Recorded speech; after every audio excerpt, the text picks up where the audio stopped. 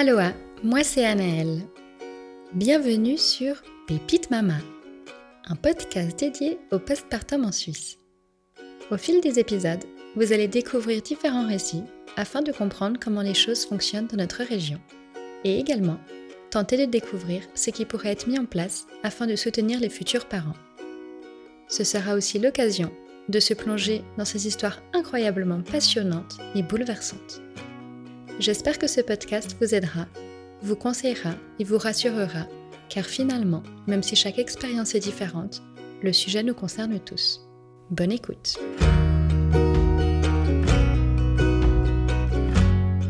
Bienvenue sur Pépite Mama. On remercie Lidl de t'avoir gâté. J'espère que tu pourras prendre soin de ta petite famille avec ces super cartes cadeaux. En tous les cas, je te remercie d'avoir fait le déplacement. On commence toujours avec une petite présentation. Tu vas me donner ton prénom, ton âge, ton lieu d'habitation et si tu as des enfants et leur âge. Alors, je m'appelle Stéphanie Torisi-Schild. Je viens de Bienne et alentours.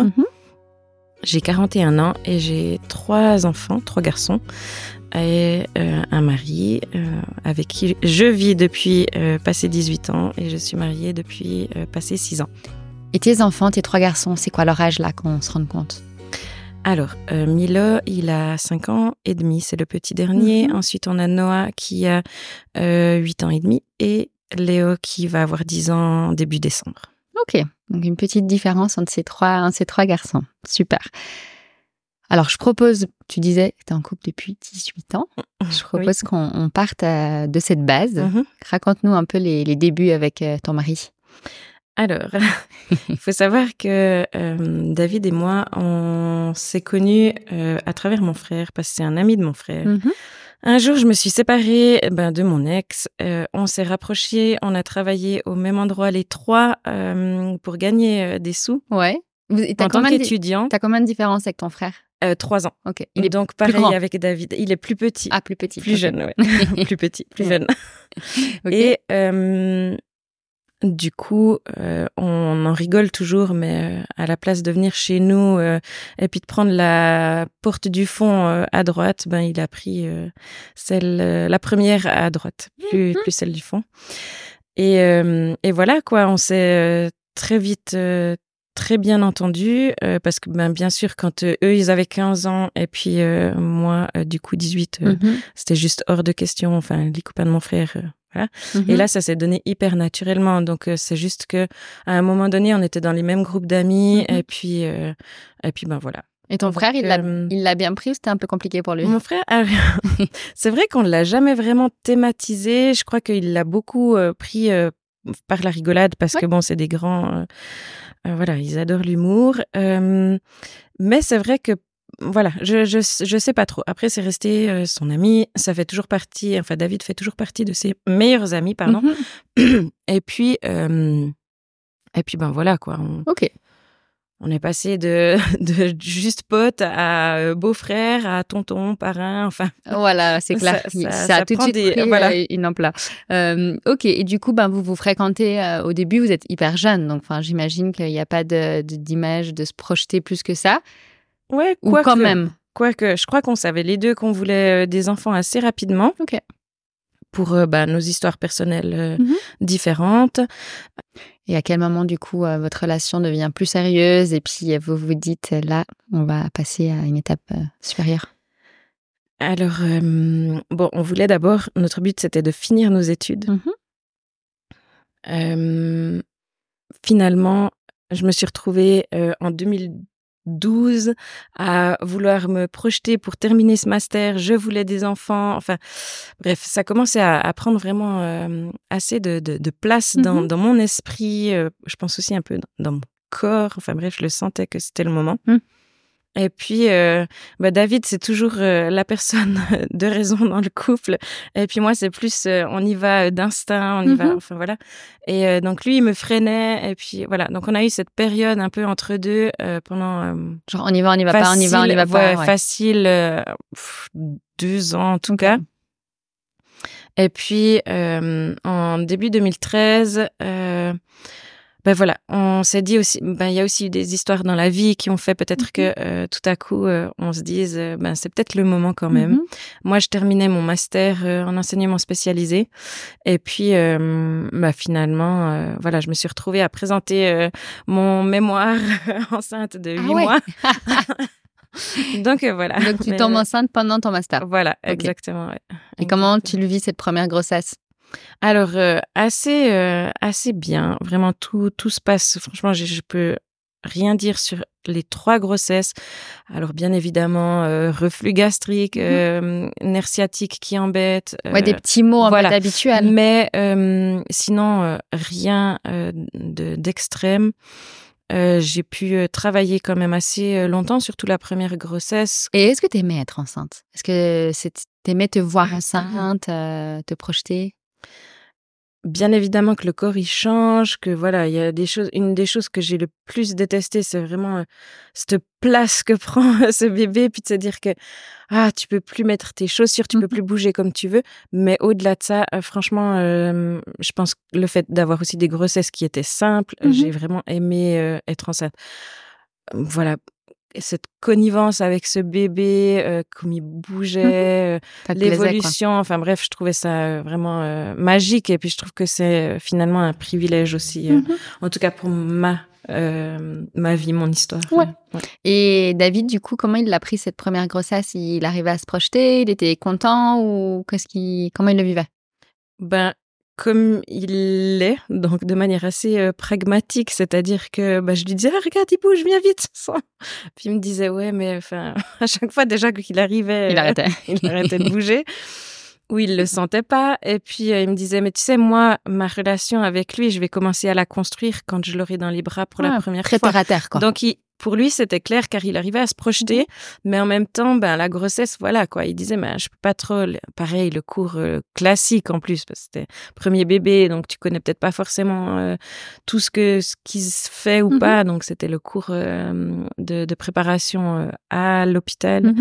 Et puis voilà, même là, il disait, ouais, mais enfin, ce qu'elle me raconte pour l'accouchement, pour moi, je verrai quand ça sera l'accouchement. Ouais. Voilà. Bon, écoute. Et alors? À un moment donné, tu accouches du premier. Voilà, exactement. Comment ça se passe, ces premiers instants, semaines de jeunes parents?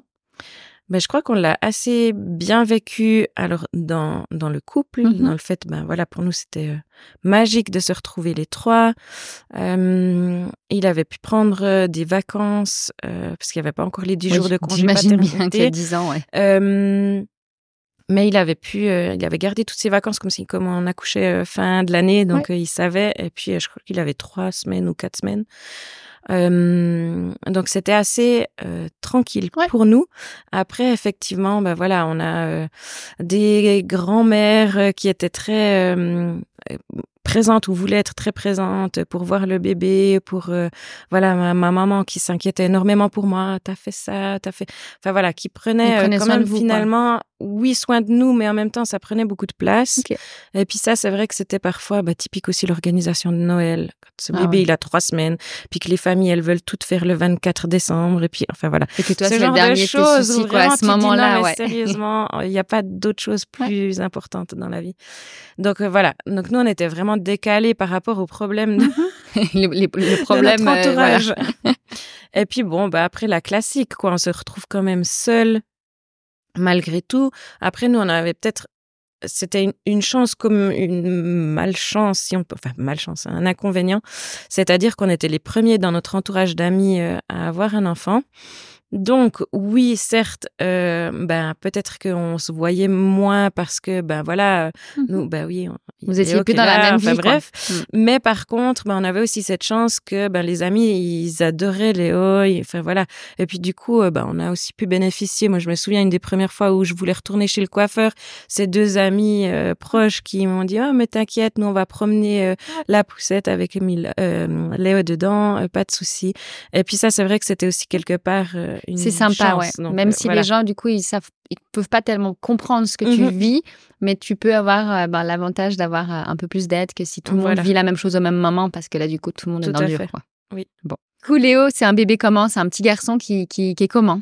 Alors, c'est un petit garçon qui est en bonne santé, qui va bien. Après, il y a aussi plus ou moins la classique des espèces de coliques, voilà, où on ne sait pas trop quel mal-être il a, et puis où on passe des fins de soirée fin de journée, donc vers 22 jusqu'à minuit, 1h, 2h du matin, complètement éveillé, où tu as juste promener dans envie de te coucher, voilà, où tu t'échanges, je vais me coucher à 8h, après j'allaite à 11h quand il se réveille, toi tu le portes après, bref, donc voilà.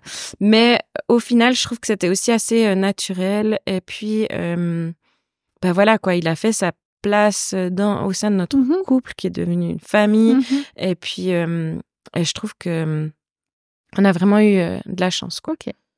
Et du coup, à quel moment vous avez envie de lui apporter un petit frère ou une petite sœur? Assez rapidement, puisque Léo et Noah, ils ont que 19 mois d'écart. Même très rapidement. Ouais. Effectivement. Et puis, une fois enceinte, je me souviendrai toujours, on s'est regardé avec David et on s'est dit, on est complètement fous, qu'est-ce qu'on a fait? C'est pas trop possible. Tard. Voilà. Et le truc où tu te dis, non, mais en fait, maintenant, la machine est lancée. Ouais. Donc, il avait quoi, 1 an, du coup, Léo? Oui, ouais, même pas. Quand j'ai appris que j'étais enceinte, il avait 9. Non, un peu plus, mais on l'a su très vite. Okay. En plus, on a toujours eu de la chance au niveau, je crois qu'on est hyper fertile, donc c'est ça pas fonctionnait un à chaque fois, plus ou moins du premier coup. Deuxième grossesse assez rapprochée, donc ton corps, je pense qu'il comprenait complètement ce qui se passait, il était plus ou moins habitué. Par contre, toi, c'est un autre game, hein. T'es enceinte de deuxième avec un premier tout petit. Tout à fait. Du coup, grosse fatigue, j'imagine. Tout à fait. Oui, alors grosse fatigue. En plus, au niveau du travail, l'enseignement spécialisé, on choisit pas toujours quel jeune on accompagne. J'ai des ados, hein, donc c'est quand même des gros challenges aussi au quotidien. Et puis, je travaillais plus ou moins entre 50 et 60%. Je me souviens plus trop, mais plus ou moins. Et je rentrais du travail, effectivement, récupérer Léo, voir que tout fonctionne. C'était quand même bien différent. Tout le monde, hein, la première grossesse, tu as vraiment le temps aussi de te reposer. Enfin, si tu es consciente du fait que c'est important de te reposer, ou bien qu'après, tu auras moins le temps.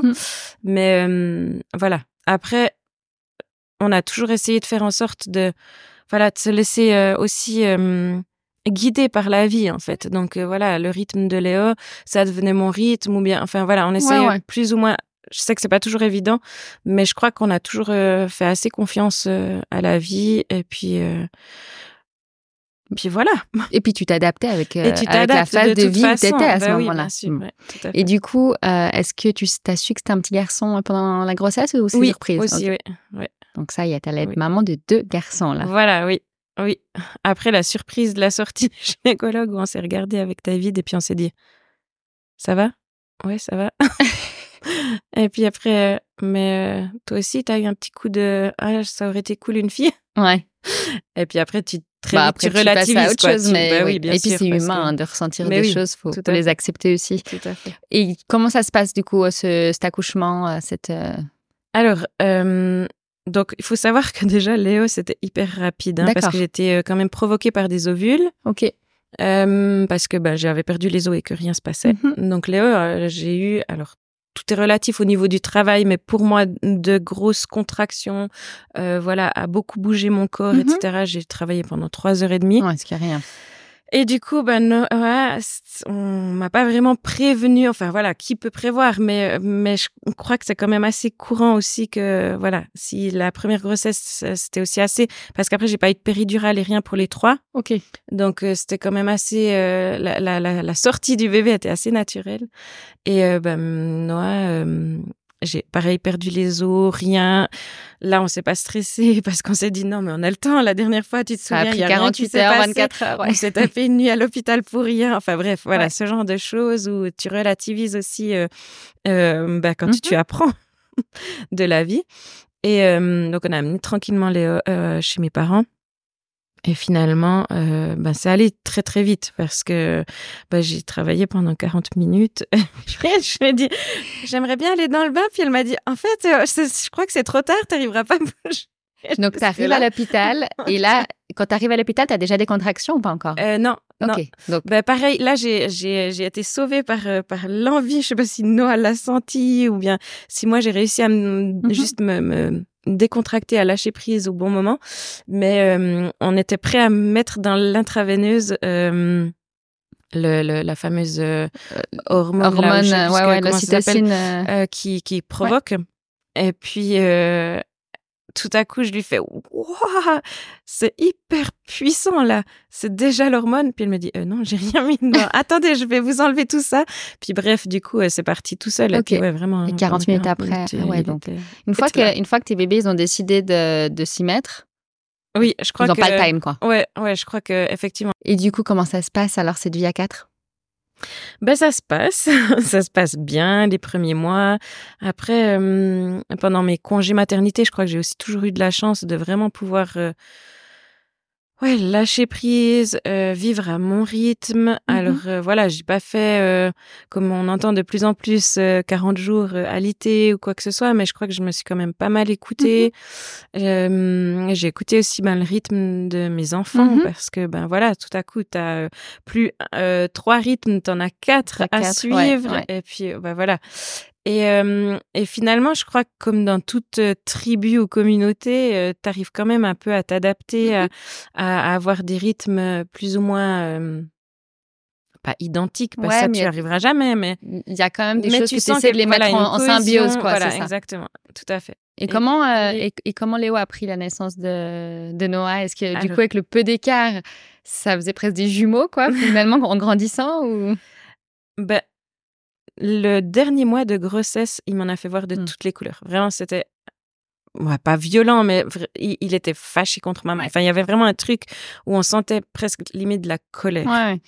Et du coup, en fait, à l'accouchement, c'était le grand frère, il était fier. Après, je l'ai beaucoup inclus pendant l'allaitement, pendant tous ces moments où j'étais en train de cocooner, de lever Noah. Noah, ouais. Et en fait, en grandissant, pareil, toujours cette évolution où tu te dis, en fait, le petit, tout à coup, il commence à bouger. Donc, le grand, il est plus menacé, entre guillemets, parce qu'il va lui prendre ses jouets. Donc, voilà, il y avait ces conflits-là. Mais de manière générale, effectivement, ils avaient une belle relation. Ils ont toujours une belle relation. Même si ça a évolué différemment pour le TDAH que Noah a, en fait. Mais est-ce que tu veux nous en parler un peu ou c'est quelque chose d'important par rapport à ton histoire? Alors oui, c'est important par rapport à mon histoire parce que effectivement, peut-être je finis vite juste. Donc par rapport au fait que donc Léo, il est vraiment un grand frère protecteur. Parfois trop, même il prend. Parfois, on lui rappelle, lui dire, mais tu sais, c'est bon, là, tu peux être juste son frère, ça suffit. Nous, on est ses parents, on s'occupe de lui pour ça. Toi, t'as pas besoin de veiller à ça, c'est OK. Voilà. Ouais, il a pris ce rôle vraiment à cœur. Exactement.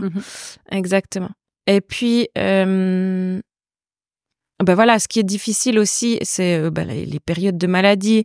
Je me souviens je pense qu'on est passé par on n'a pas été diagnostiqué, mais je pense qu'on est passé par une dépression parentale. D'accord. Donc les deux? Vraiment les deux en même temps. C'était Noah avait 3 mois, 4 mois, et puis pendant 6 mois, ils étaient tout le temps malades. Mais vraiment, t'avais toujours la classique aussi de quelques jours de répit, puis bam, ça recommençait. Puis avec le travail, c'est extrêmement frustrant aussi quand t'es là. En fait, mon enfant, il est encore malade. Et puis, tu dors pas, tu te sens que tu culpabilises, et puis t'as plus d'énergie, quoi. Exactement. Et puis, ça, on se l'est dit vraiment tard, en fait. Je pense, une année après, on s'est dit, mais tu te souviens, cette période? En fait, on était sûrement en dépression parentale, quoi. Et pour dire, David avait même dit à sa mère, en fait, je me sens épuisée. Et puis pour qu'il dise ça, je trouve que c'était vraiment... Vous étiez en mode survie, quoi. Limite robot. Carrément. Pas le temps de... si tu réfléchis à ta situation, en fait, tu ne te lèves plus, quoi. Ouais, exactement. Exactement. Donc il y a eu ça. Et puis après, quand Noah, il a eu plus de 3 ans, en fait, tout ce qu'il vivait au niveau émotionnel, qu'un enfant de 3 ans vit par la découverte, par la frustration, par les peurs, enfin voilà, toutes ces émotions. Lui, il avait régulièrement, quand c'était des émotions plus fortes, donc il avait vraiment des grosses décompensations émotionnelles. Donc, D'accord. c'était des grosses crises de larmes. Et je me disais, mais ça me paraît bizarre.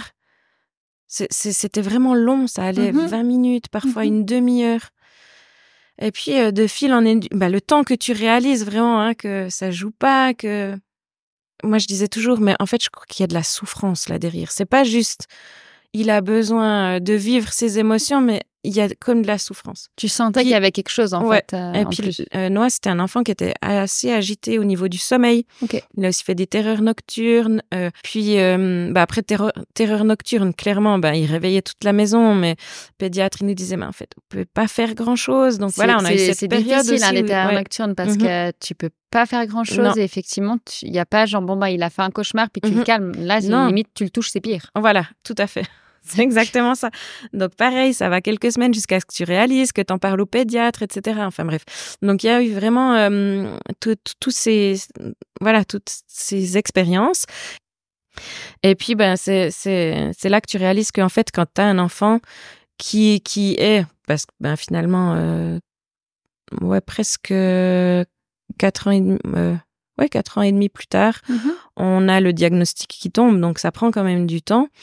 Et quand tu as un enfant neuroatypique, en fait, tu réalises que les gens, ils vont toujours te regarder différemment ou te prendre pour limite un extraterrestre. Bref, tu dois t'imposer, en fait. Et à quel moment tu décides de faire des tests, en fait? Qu'est-ce qui... Déjà, on a contacté un pédopsychiatre pour l'entrée à l'école enfantine, donc la 1H, parce que t'as beau être dans le métier... chez vous? Oui. Facebook, vous dites correspond à quoi? Armos. On dit 1P, primaire. Ah ouais, parce que 1P, en fait, c'est drôle. Dans le canton de Berne, en fait, on nous a vraiment... Donc là, je parle en tant qu'enseignante. On nous a vraiment dit P, ça n'existe plus, en fait. Alors non, dans le canton de Vaud, on est toujours au 1P. C'est harmonisé, du coup. C'est trop drôle. Donc ça, je savais pas. Je connais plein de variations et différences, mais celle-là, je la connaissais pas. Du coup, les gens pourront se rendre compte. Voilà. 1P, c'est la même chose. Voilà, tout à fait. Et... Donc, oui. Du coup, nous, on se disait, au niveau cognitif, il est vraiment prêt, mais au niveau affectif, pas du tout. Mais en plus, il aurait été dans la même classe que Léo. Léo aurait été en 2P, ouais. Puis, voilà, exactement. Ouais. Du coup, puis il faut savoir aussi que donc on parle français à la maison, mais on est dans un village suisse-allemand à côté de Bienne et du coup, scolarisation en allemand. Donc, il y avait aussi ça et... de fil en aiguille, donc on est allé chez ce pédopsychiatre et puis voilà quoi, il nous a juste dit mais pour moi il y a aucun inconvénient ou aucune barrière à ce qu'il ne soit pas scolarisé. Oui, il n'y avait pas de frein à ça. Maintenant vous vous êtes les parents, vous le connaissez au mieux et c'est à vous vraiment de savoir ce qui est juste pour lui. Et puis, on l'a inscrit et au final, voilà, ça s'est très bien passé. Il était avec son frère aussi. Voilà, je pense sincèrement que ça change la donne. Et ils étaient quand même, je crois, 4 ou 5 romans dans les 2 classes. Donc, sur les 18 élèves ou je ne sais plus combien. Donc, c'était quand même un bon paquet. Et voilà, ils ont des cours comme les allophones ont français langue seconde pour l'allemand. Et on remarque que plus il rentre à la maison, que ce soit des journées de garde, donc école plus garde, parce que le lundi, c'est souvent, et mardi, début de semaine en plus, c'est souvent des grosses journées pour les enfants, pour nous aussi, mais où quand on les récupère ça n'a pas le même effet, quoi. 18h, voilà, c'est... l'explosion. Et puis, Léo, c'était toujours à peu près... c'était gérable. Ouais. Et puis, Noah, ça partait de plus en plus. Okay. Et toujours cette histoire, cette notion pour moi, de souffrance où tout à coup, David commence aussi à en prendre conscience davantage parce que il remarque que ça joue peut-être moins et puis que c'est pas forcément aussi évident qu'avec Léo. Et puis, Noah entre dans l'école obligatoire, donc en 3P. Et là, vraiment, ça commence à devenir de plus en plus difficile. Il y a la contrainte des devoirs. Alors, je découvre ce que j'ai toujours découvert en tant que pro, donc d'entendre les parents dire « les devoirs, c'est l'enfer ». Ouais. Et là, je me dis « non, mais c'est pas possible. Moi, je tiens pas… Ouais. À l'école, ça se passait bien 9 ans comme dans ça. l'école Oui, alors oui, ça se passe bien. Voilà, c'est une maîtresse qui est très structurée, donc ça lui fait du bien parce que, voilà, plus il y a de structure, mieux c'est. Fait, ce que tu fais, c'est que tu continues de voir le pédopsie, donc on fait ça. Et puis, on a commencé aussi l'équithérapie, donc il travaille avec les chevaux. Ok. Plus la psychomotricienne. Et franchement, voilà, ça l'aide. On voit la psychomotricienne dit régulièrement qu'il fait des progrès, donc ça avance. Mais c'est quand même toujours très prenant pour la famille. Mais du coup, donc, tu as tous ces professionnels qui le suivent depuis des années, mais aucun n'a vraiment voulu poser un diagnostic? Alors après, justement, de fil en aiguille, j'en parle régulièrement avec la psychomotricienne. Ouais. Et elle me dit, mais en fait, vous êtes les parents. Elle me dit, mais moi, j'entends. Quand les parents me disent quelque chose, j'entends. Donc, si vous sentez le besoin d'aller faire un bilan, faites-le. Okay. Et puis, petit à petit, l'idée mûrit dans notre tête. Et puis, le temps que tu l'inscrives, les listes d'attente, etc., il a passé les bilans ce printemps. Ok. Donc, voilà. Et diagnostic qui tombe en juin. Ok. Ah, c'est long. Donc, oui, c'est long. Waouh. Ok. Oui. Bon. Donc, du coup, il y avait quand même, en fait, Noah, il a quand même pris beaucoup d'énergie à la famille, et c'est pas péjoratif ce que je dis, c'est vraiment juste factuel, pendant toutes ces années. Est-ce que du coup, Léo a réussi quand même à trouver sa place, à avoir une évolution plutôt facile, ou il se mettait au contraire, il vous faisait voir aussi toutes les couleurs pour montrer qu'il était là?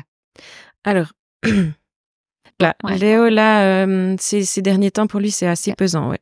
Bon. Et du coup, toutes ces années qui passent, qu'est-ce qui vous pousse à faire un troisième à un moment donné? En fait, moi, ça faisait aussi pareil depuis que je pense que Noah avait peut-être un peu plus, avant une année. Je me disais, non, mais en fait, moi, j'aimerais un troisième. Je trouve ça trop beau. Et du coup, à quel moment tu tombes enceinte de Milo? En question que je n'attendais pas à avoir. Attends, je dois calculer. Il est né en mai 2018. Alors plutôt par rapport à Noah. Noah, avec quel âge à ce moment-là? Oui. Donc Noah, il avait 2 ans et demi. Ok, je crois que ça aide plus les gens à se rendre compte. Okay. Donc, juste 2 ans. Ouais, juste 2 ans en fait. Ok, donc tu tombes enceinte de Milo quand Noah avait 2 ans. Ouais. Comment ça se passe troisième grossesse avec 2 enfants devant? Ça se passe assez bien. Pareil, quoi. Il y a plein de choses que tu dois plus organiser parce que tu as déjà tout, parce que voilà, donc il y a ça en moins. Et puis en même temps, tu sais que tu en as quand même 2 à gérer, et puis que c'est fatigant. Et Milo, je me souviens, la grossesse, j'ai été fatiguée jusqu'à passer 4 mois et demi, 5 mois, vraiment. Voilà, et t'as accouché en quoi, une demi-heure? Non, quand même pas. Non, justement, là, j'ai pas perdu les os. Okay. Par contre, j'ai commencé à avoir des contractions. Et pour nous, c'était tout nouveau de compter les contractions. Donc, le truc où tu t'amuses à compter. Et puis, pareil, je crois que moi, j'aurais pu rester encore quelques heures à la maison. Et puis, David, je voyais que ça le stressait. Okay. Et du coup, je préfère, pour que ça aille bien, de dire, OK, c'est bon, je suis prête, on peut y aller. Du coup, voilà quoi, on passe la nuit quand même là-bas parce qu'on nous dit vous pouvez rentrer si vous voulez, vous reposer et tout. Puis je me dis non, mais en fait, on est là. Comme ça, on était sûr d'avoir la salle d'accouchement. Enfin bref. C'est clair. Et, au matin, merveilleuse surprise après 3 sages-femmes différentes. Et la sage-femme, avant qu'elle parte de sa nuit, elle vient me voir, puis elle me dit, voilà, ma collègue va bientôt arriver, etc. Comment ça va? Qu'est-ce que je lui dis? Et puis je dis, non, mais en fait, j'en peux plus. Je suis au bout de ma vie. J'arrive presque, j'avais les jambes qui tremblaient, puis je voulais absolument rester debout pour bouger, enfin bref. Et là, grande surprise, c'est la sage-femme qui m'a accouchée de Léo qui apparaît. Et elle sentait tellement bon, c'était un cadeau du ciel vraiment à ce moment-là. Et elle me dit, mais j'ai lu votre demande, vous aimeriez faire un bain, vous voulez pas aller dans le bain? Puis je dis, ouais, mais j'étais déjà et tout. Puis elle me dit, ouais, mais là, je vous mets des petites huiles essentielles et tout. Et je sais pas, mais elle a t'as su mis dans faire, un cocon, en fait. quoi. Ouais. Elle a su vraiment me remobiliser. Et puis, après, dans le bain, c'était magique, quoi. Je crois pas quasiment 2 heures. Et puis, ça a commencé vers, je crois, 6 heures du matin. Et puis, à 8h30, il était là. Ok. Donc, c'était quand même aussi, aussi court. Bon. Ouais. Et comment ça se passe, la vie avec 3 enfants et donc à 5? Alors, bon, je trouve que l'avantage, c'est que Léo, il est quand même, il a toujours eu cette posture de grand frère qu'il a incarné d'une vue, même si parfois, par moment, il se dit, j'en ai marre. Ouais. Et c'était très flagrant aussi là. Donc, très vite, je pouvais, si mon mari était pas dans les parages, que j'avais un enfant au sein, l'autre à côté de moi, en lui racontant une histoire. Ah, tu peux vite aller me chercher ma bouteille d'eau. J'ai oublié. 5 ans, 6 ans presque. Il avait juste 5 ans. Ok. Donc, 4 ans et demi même, il allait avoir 5 ans. Mais donc, il était quand même, ça lui faisait plaisir de me faire plaisir, il se mettait à côté de moi, il allaitait ses bébés, enfin bref.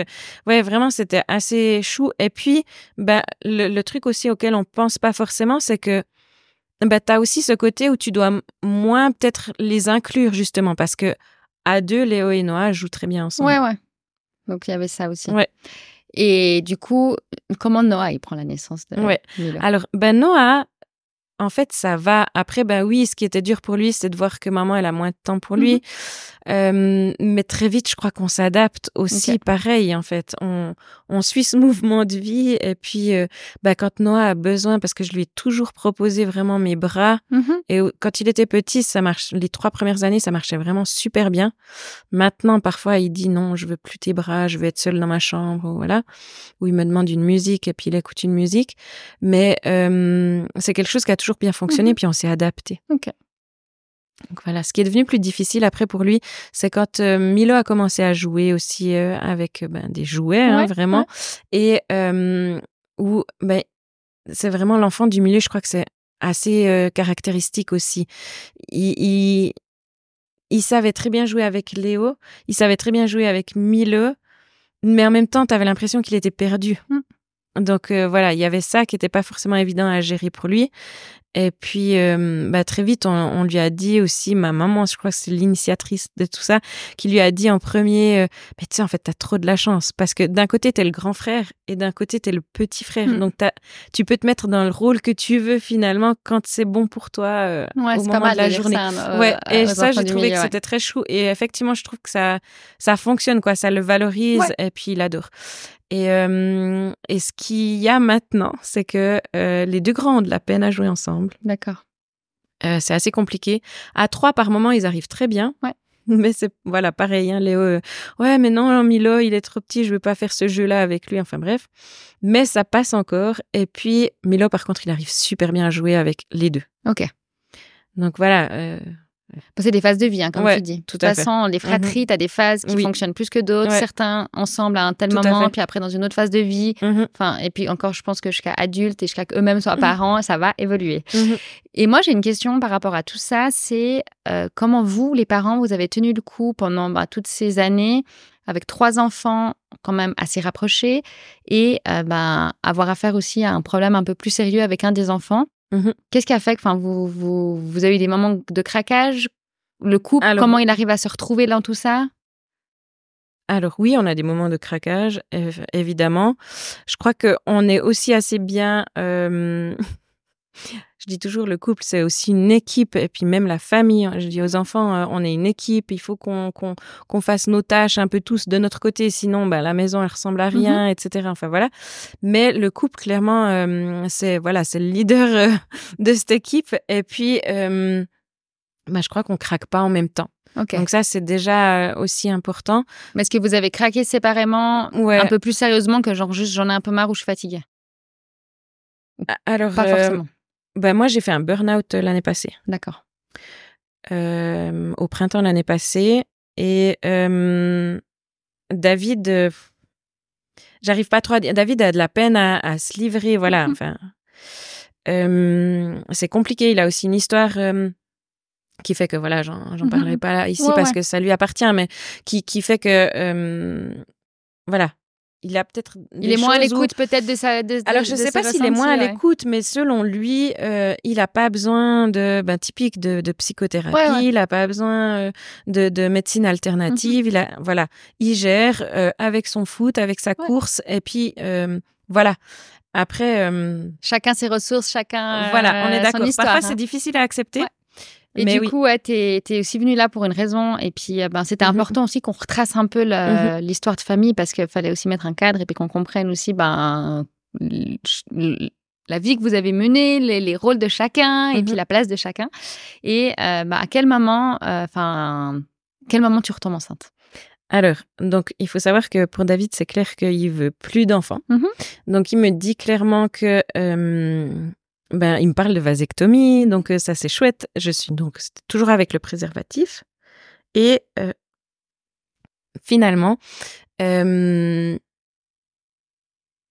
oui, on tombe enceinte sous préservatif. Alors voilà, après, en discutant avec les professionnels, voilà, il paraît qu'il y a autant de chances de tomber, voire plus de chances de tomber enceinte sous préservatif que sous pilule. Mais voilà, au niveau du pourcentage dans les statistiques suisses, c'est à prendre en compte quand même. Et puis, voilà. Tu penses qu'il a cassé une fois ou... Mais non, on n'a rien remarqué. Okay. Donc non, en tout cas, c'est pas quelque chose qu'on a vu. Après, on s'est dit parce que on a des amis qui fonctionnent. Donc je me retire avant d'éjaculer et puis où on se dit waouh, mais si nous on faisait ça, on aurait 15 enfants. Ouais, c'est clair pour les gens fertiles. Si je peux me permettre un conseil, voilà. Évitez ça quand même. Et puis là, on et c'est à comprend quel les moment, deux pas. À quel moment parce qu'en plus, justement, donc moi je pense psychologiquement. Je fais pas des grossesses nerveuses, mais j'ai un truc où mes cycles se rallongent. Et je fais des cycles de 36, 38 jours de sûr. Et où l'année avant, vraiment, je pense que j'ai fait 3 tests de grossesse parce qu'à chaque fois, tu te dis après une semaine, tu te dis j'ai du retard. Voilà. Et puis moi, avec cette envie d'avoir un enfant, donc où je me dis... Donc toi, t'as toujours eu envie d'un 4e? Alors, je me suis jamais projetée à combien d'enfants. Donc, contrairement à beaucoup de couples ou de femmes, moi, je savais toujours que je voulais des enfants. Au début, tu te dis, voilà, quoi, mes parents en ont eu 2, donc tu parles de 2. Et puis, tout à coup, il y a le 3e. Et puis après le 3e, dans la baignoire, je me suis dit, dans la baignoire en accouchant de Milo, je me suis dit, quand il est sorti, plus jamais. Mais c'est quand même très vite revenu. Donc, voilà. Ça marche. Et donc, on est quand, là, quand tu réalises que tu tombes enceinte? Donc, on est en 2020, fin de l'année, et je réalise que j'ai du retard, une fois de plus. Donc, je lui dis, si jamais sache que j'ai du retard, un peu comme d'habitude, c'est temps. Pour lui, il devait se dire, Bref, et puis tout à coup, on arrive le 24, non déjà le 23 je crois, il me dit ouais mais toujours pas, non toujours pas, décembre donc. Et le 24, il revient des commissions puis il me dit écoute je t'ai acheté un test de grossesse. Je lui dis non mais je veux pas le faire tout, puis après je me dis ouais mais bon en fait c'était vraiment enceinte, les fêtes de Noël et tout, l'alcool, enfin voilà, j'ai toujours fait très très attention, c'était un de mes grands principes pendant mes grossesses. Et là, je me dis, non, mais il faut que je sache, en fait. Donc, le 24 au soir, je passe tout mon alcool à David, assez discrètement, je crois. Et puis, le 25, voilà, je fais ce test le matin et il s'avère qu'il est positif. Donc, grosse douche froide. David, vraiment, il était au bout de sa vie. Vraiment, il a réagi fort. Moi, j'étais perdue, bien évidemment. Mais d'un autre côté, très vite, je me projette quand même. Après, Après, très vite, je me dis, non, mais en fait, la semaine prochaine, enfin, le week-end prochain, on part une semaine à ça se fait en Valais pour skier. Je suis pas là. Comment je fais? Ma gynécologue est enfin, bref. Donc, je téléphone au planning familial à Bienne et je demande comment ça se passe. Et là, je dis par rapport au délai et tout, donc on calcule. Puis elle me dit, en fait, elle m'expose mes options. Tes options, ouais. Et elle me dit, si c'est sans interruption chirurgicale, en fait, c'est jusqu'au 11 janvier que vous pouvez rapide, décider. Et là, je me dis non, mais bref, ouais, voilà, ok. On prend quand même un rendez-vous. Je crois juste le dernier jour de l'année, il me semble que c'était le 31. Et on revoit tout. Et là, dans l'explication de toute ma vie, elle me dit quand même, ah ouais, vous avez quand même des antécédents au niveau dépression et tout. Vous avez 3 enfants. Je sais pas si c'est une bonne idée d'avoir un 4e. Donc, il y a quand même une espèce... Elle émet quand même un jugement. Voilà, il y a un jugement, oui, tout à fait. Sur ta situation. Ouais.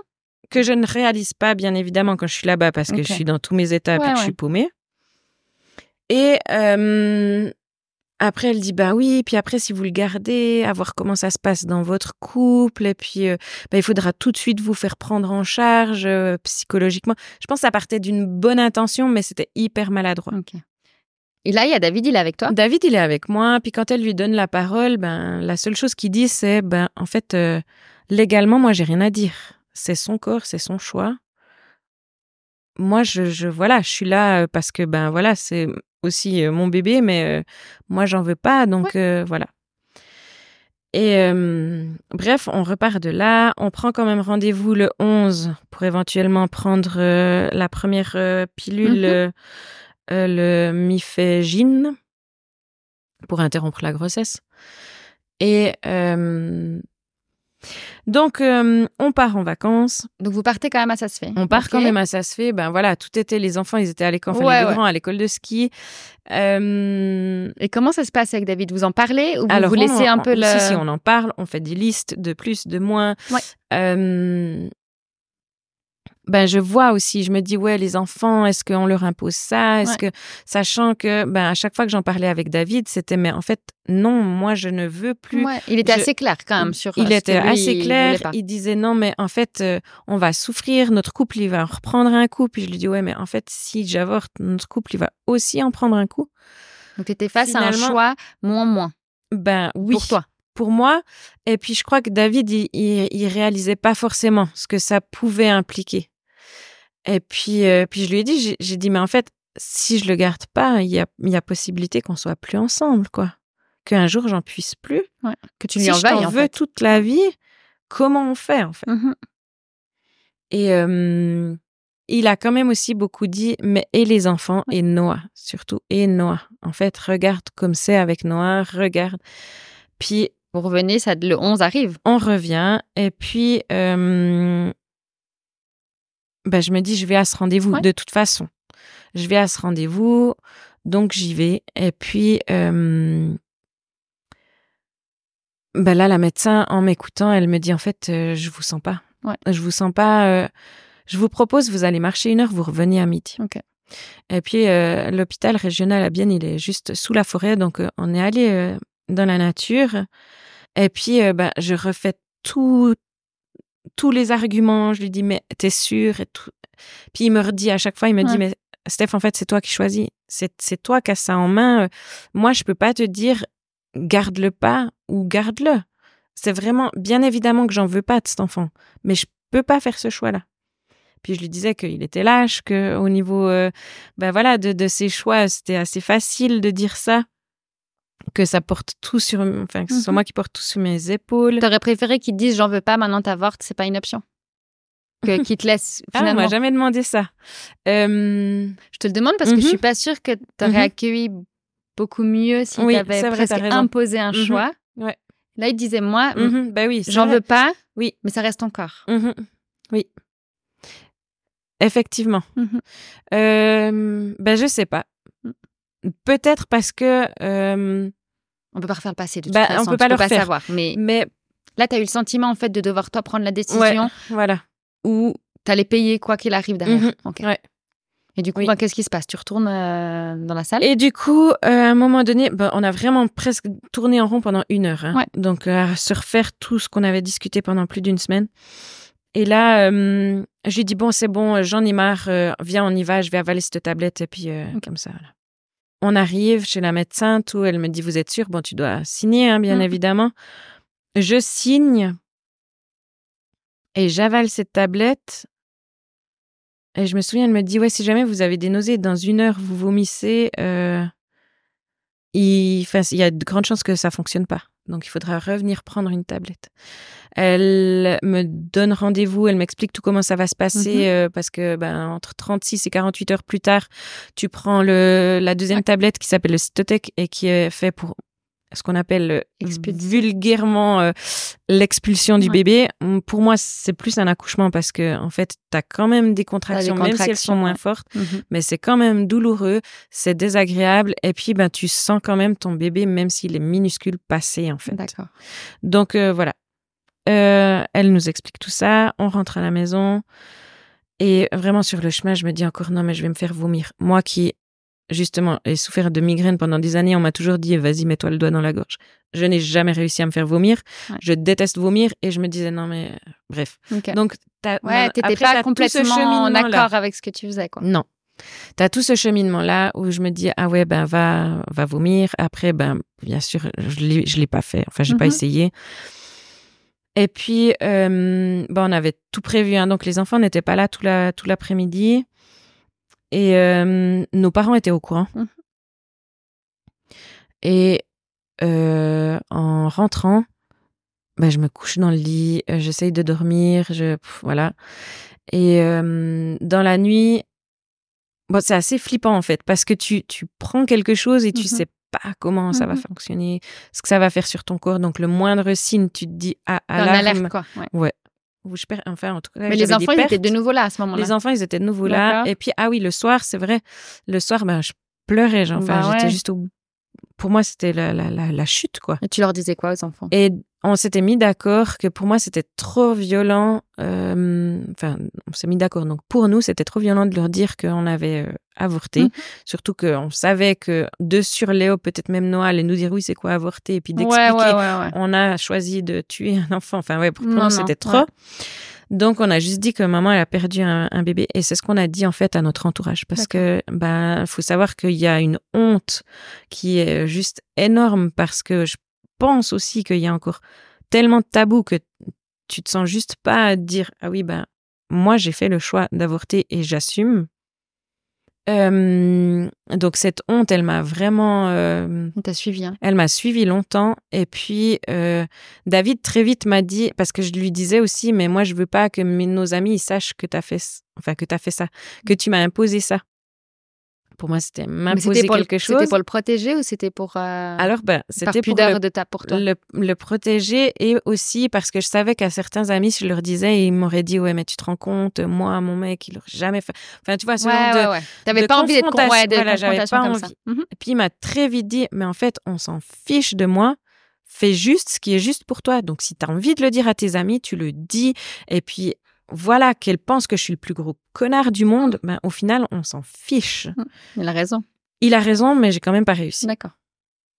Et puis maintenant, je commence. Mais ouais, tu vois, ça a pris du temps. On est en 2020, là, ça devient officiel. Aujourd'hui, là, ça devient officiel quand même. Ouais. Et du coup, qu'est-ce qui se passe les semaines qui suivent, les mois qui suivent? Les semaines suivantes... donc, le 13, donc je retourne. C'est encore en ambulatoire, mais c'est à l'hôpital. Donc ça m'a aussi pesé d'aller à l'hôpital. Là-bas, Alors heureusement, j'étais pas en maternité comme je sais que c'est le cas pour certaines femmes qui sont passées par là, où tu te retrouves dans la même chambre qu'une maman qui a un bébé à côté de toi, c'est juste horrible. Donc là, non, j'étais juste en gynécologie chirurgicale, ouais. Et du coup, j'ai eu un réflexe à l'hôpital. C'est allé aussi très vite, parce que mon corps travaille bien. Pour expulser? Pour accoucher, accoucher, expulser le bébé. D'accord. Et du coup, là, pareil, David a pris congé, il est venu avec moi, donc il était quand même présent, oui. Même si, voilà. Et il y a un truc où j'ai vraiment eu l'instinct, c'est de dire aux sages-femmes et à la médecin, j'ai dit, en fait, j'aimerais récupérer le bébé. D'accord. Et ça, c'est aussi quelque chose... Pourtant, j'avais encore rien lu, mais je sais maintenant qu'il y a tellement de femmes qui regrettent quand elles savent que, tout à coup, il va sortir, elles se mettent sur les toilettes et il part, en fait, dans les canalisations. Donc, je savais ça. Et puis, comme mon corps a toujours bien fonctionné dans ces moments-là, il a aussi très bien fonctionné dans ce moment-là. Et le bébé, il est sorti entier. Puis quand elle est venue, parce que bien sûr, il y a la vérification médicale, elle me dit... Waouh, là l'émotion va commencer.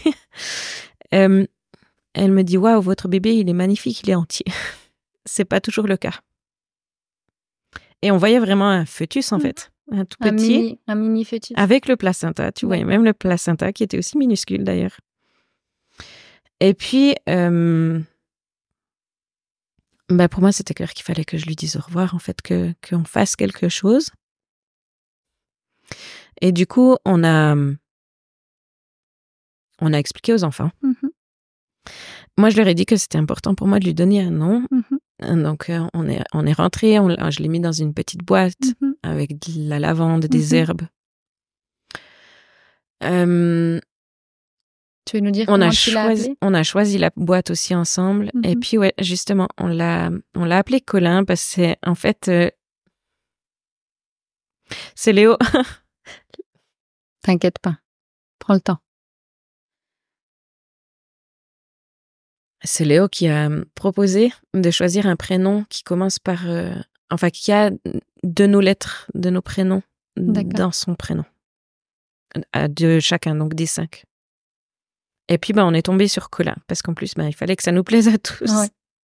Mais c'était quand même assez rapide. Et puis, au final, je crois que c'est un merveilleux prénom. Oui. Donc oui, on a souhaité... dire au revoir à Colin. Et c'est moi qui ai préparé en fait la cérémonie parce que David, il était présent mais quand même finalement assez démuni face à ma détresse. Donc il s'occupait beaucoup des enfants. Moi j'ai beaucoup passé de temps dans la nature à aller me promener. Une copine elle me disait mais va crier, puis j'arrivais tellement pas à crier tout ce que j'avais envie de sortir.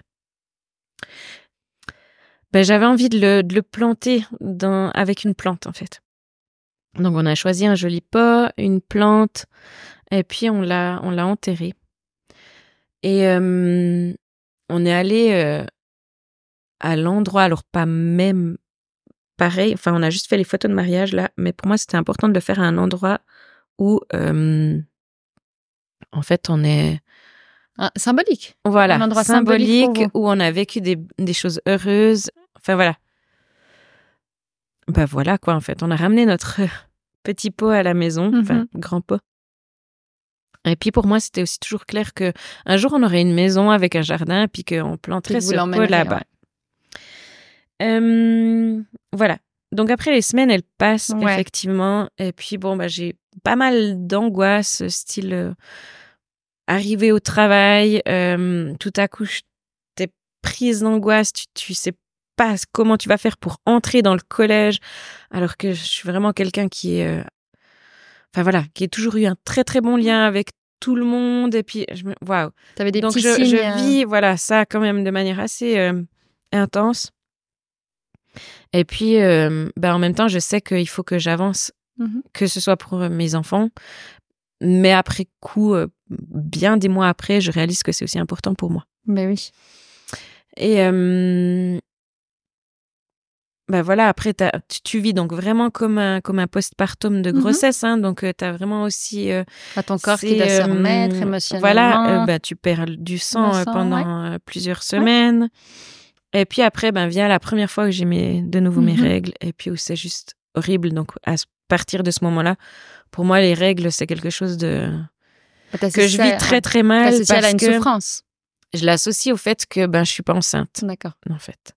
Donc, l'envie de bébé est toujours là. D'accord. C'est toujours viscéral parce que ça a toujours été vraiment dans mes tripes, cette envie-là.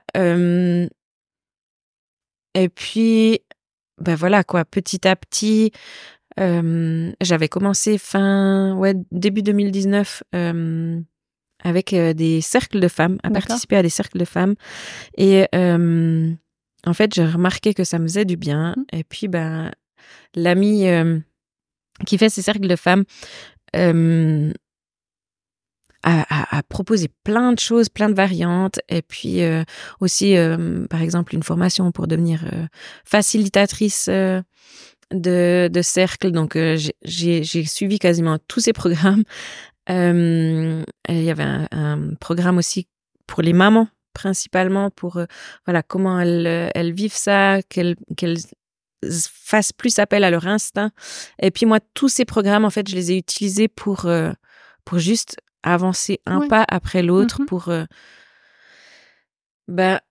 en partie digérer ce que j'avais vécu, et en partie, et ça c'est la plus grosse partie, et c'est ce qui est le plus difficile, en tout cas dans mon expérience, c'était de plus culpabiliser, de plus avoir honte, d'arriver à en parler, de le nommer, tous ces petits pas qui finalement... Reconstruction aussi. De reconstruction, et puis qui ont pris du temps. Et puis ce printemps, j'ai réussi à me pardonner. Donc ça, c'était un grand pas déjà pour moi. J'ai toujours pas réussi à pardonner à David, par contre. Du coup, qu'est-ce qu'il en est avec David? Alors, notre couple, on essaye de le nourrir. Hein. Tu demandais comment on tient aussi avec 3 enfants, avec tout ce qu'on vit.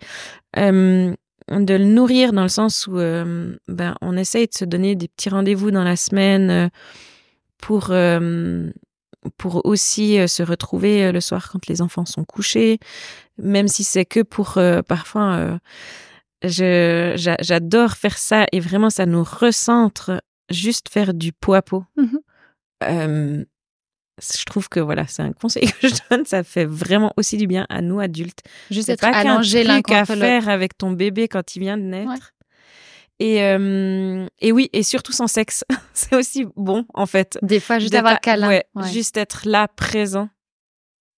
Donc voilà, ça c'est quelque chose qu'on essaye. Alors, il y a des périodes où ça va très bien, il y a des périodes où ça va moins bien. Que ce soit par nos engagements dans nos vies respectives, nos vies de parents, et puis d'hommes et femmes. Et il y a des moments où ça va très bien. Et ce qu'on fait, c'est minimum 1 à 2 week-ends par année où on se retrouve seul, sans enfant. Et ça, c'est aussi quelque chose auquel on tient.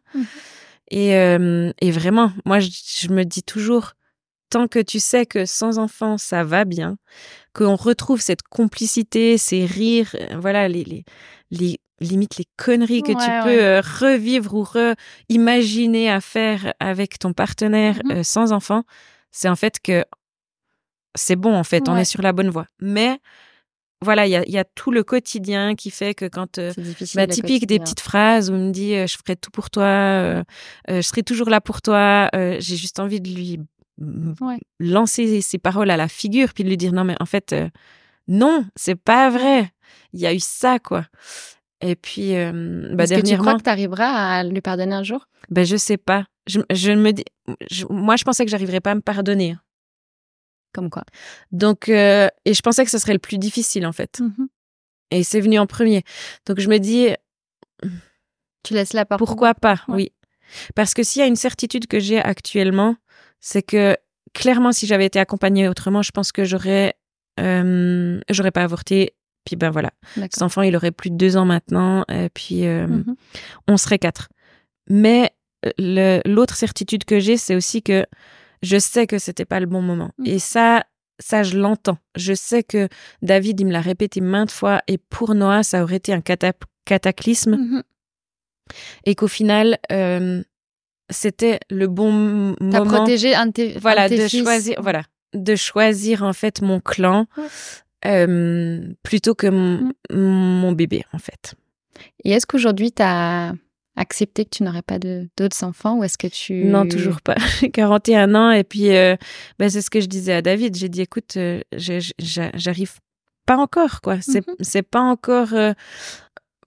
c'est quelque chose qui prend du temps. Et puis, moi, je pense qu'avec ce que j'ai vécu, je peux pas dire si j'y arriverai. Je peux pas dire si un jour je serai en paix avec ça.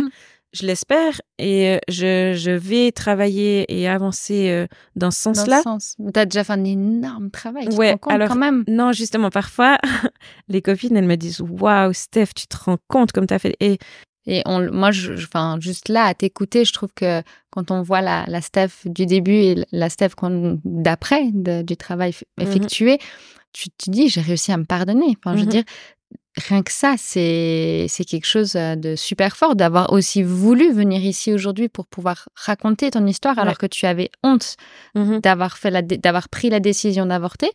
Aujourd'hui, tu es à mon micro en sachant que les gens vont écouter en te disant voilà, j'avais honte, mais là, je me suis pardonnée et genre, c'est OK. Ouais. Et c'est OK. Ouais. C'est quand même énorme ce travail. Oui, ça c'est vrai. Et je pense que de faire ce travail-là avec toi maintenant, actuellement, effectivement, je crois que j'étais d'ailleurs plus stressée hier soir que ce matin. Ce que j'ai aussi appris, en fait, à travers tout ça, au fait de finalement m'écouter, chose que, je souhaite à toute personne de pouvoir faire et qu'elle reçoive cette éducation, en fait, depuis toute petite, c'est de pouvoir s'écouter, de pouvoir se placer en premier. Ouais. Chose que beaucoup de gens ne comprennent pas encore. Non, puis ma mère me dit que les mamans, de manière générale, ont beaucoup de peine avec ça. Mais, et ma maman me dit, mais t'es égoïste, tu peux pas. Moi, je me suis jamais mise en premier, je ne peux pas. Et puis quand je lui dis, mais si tu peux, elle me dit, non, c'est égoïste, c'est pas possible, on ne peut pas. Donc, il y a vraiment aussi ces schémas qui sont reproduits de génération en génération et j'espère vraiment qu'on arrive à déconstruire ça. Je le fais avec mes garçons. Alors, apparemment, j'aurai pas de filles, mais c'est comme ça. Peut-être que je le ferai un jour avec mes belles-filles, qui sait. Mais pour moi, c'est vraiment quelque chose de primordial, de s'écouter. À finalement prendre le pouvoir de ma vie et décider en fait ce qui est juste ou pas pour ma toi vie. Et pour ta famille. Donc voilà, tout à fait. Bon. Et ça, c'est vraiment quelque chose que je souhaite à tout le monde en fait. Et c'est ce que je peux que acquiescer tout ça parce que je crois que en fait, on doit être aussi un peu égoïste pour pouvoir s'en sortir, surtout dans une vie à 1000 à l'heure comme on a avec des enfants. Et donc, je pense que tu as fait un super chemin, tu as fait un grand chemin. Et moi, je te remercie d'être venue pour raconter ton histoire, pour avoir osé mettre des mots et des bons mots sur ce que tu avais vécu, ce que vous avez vécu dans la famille. Et je suis sûre que tu vas réussir à tourner cette expérience et en retirer du positif et à créer quelque chose derrière, parce que souvent, c'est dans la souffrance qu'après, on crée des belles choses. Oui. Merci, Steph. Merci à toi, Naël. Je vous remercie pour votre écoute et n'hésitez pas à faire circuler les épisodes sur les réseaux et à vous abonner à ma chaîne afin de faire grandir la communauté.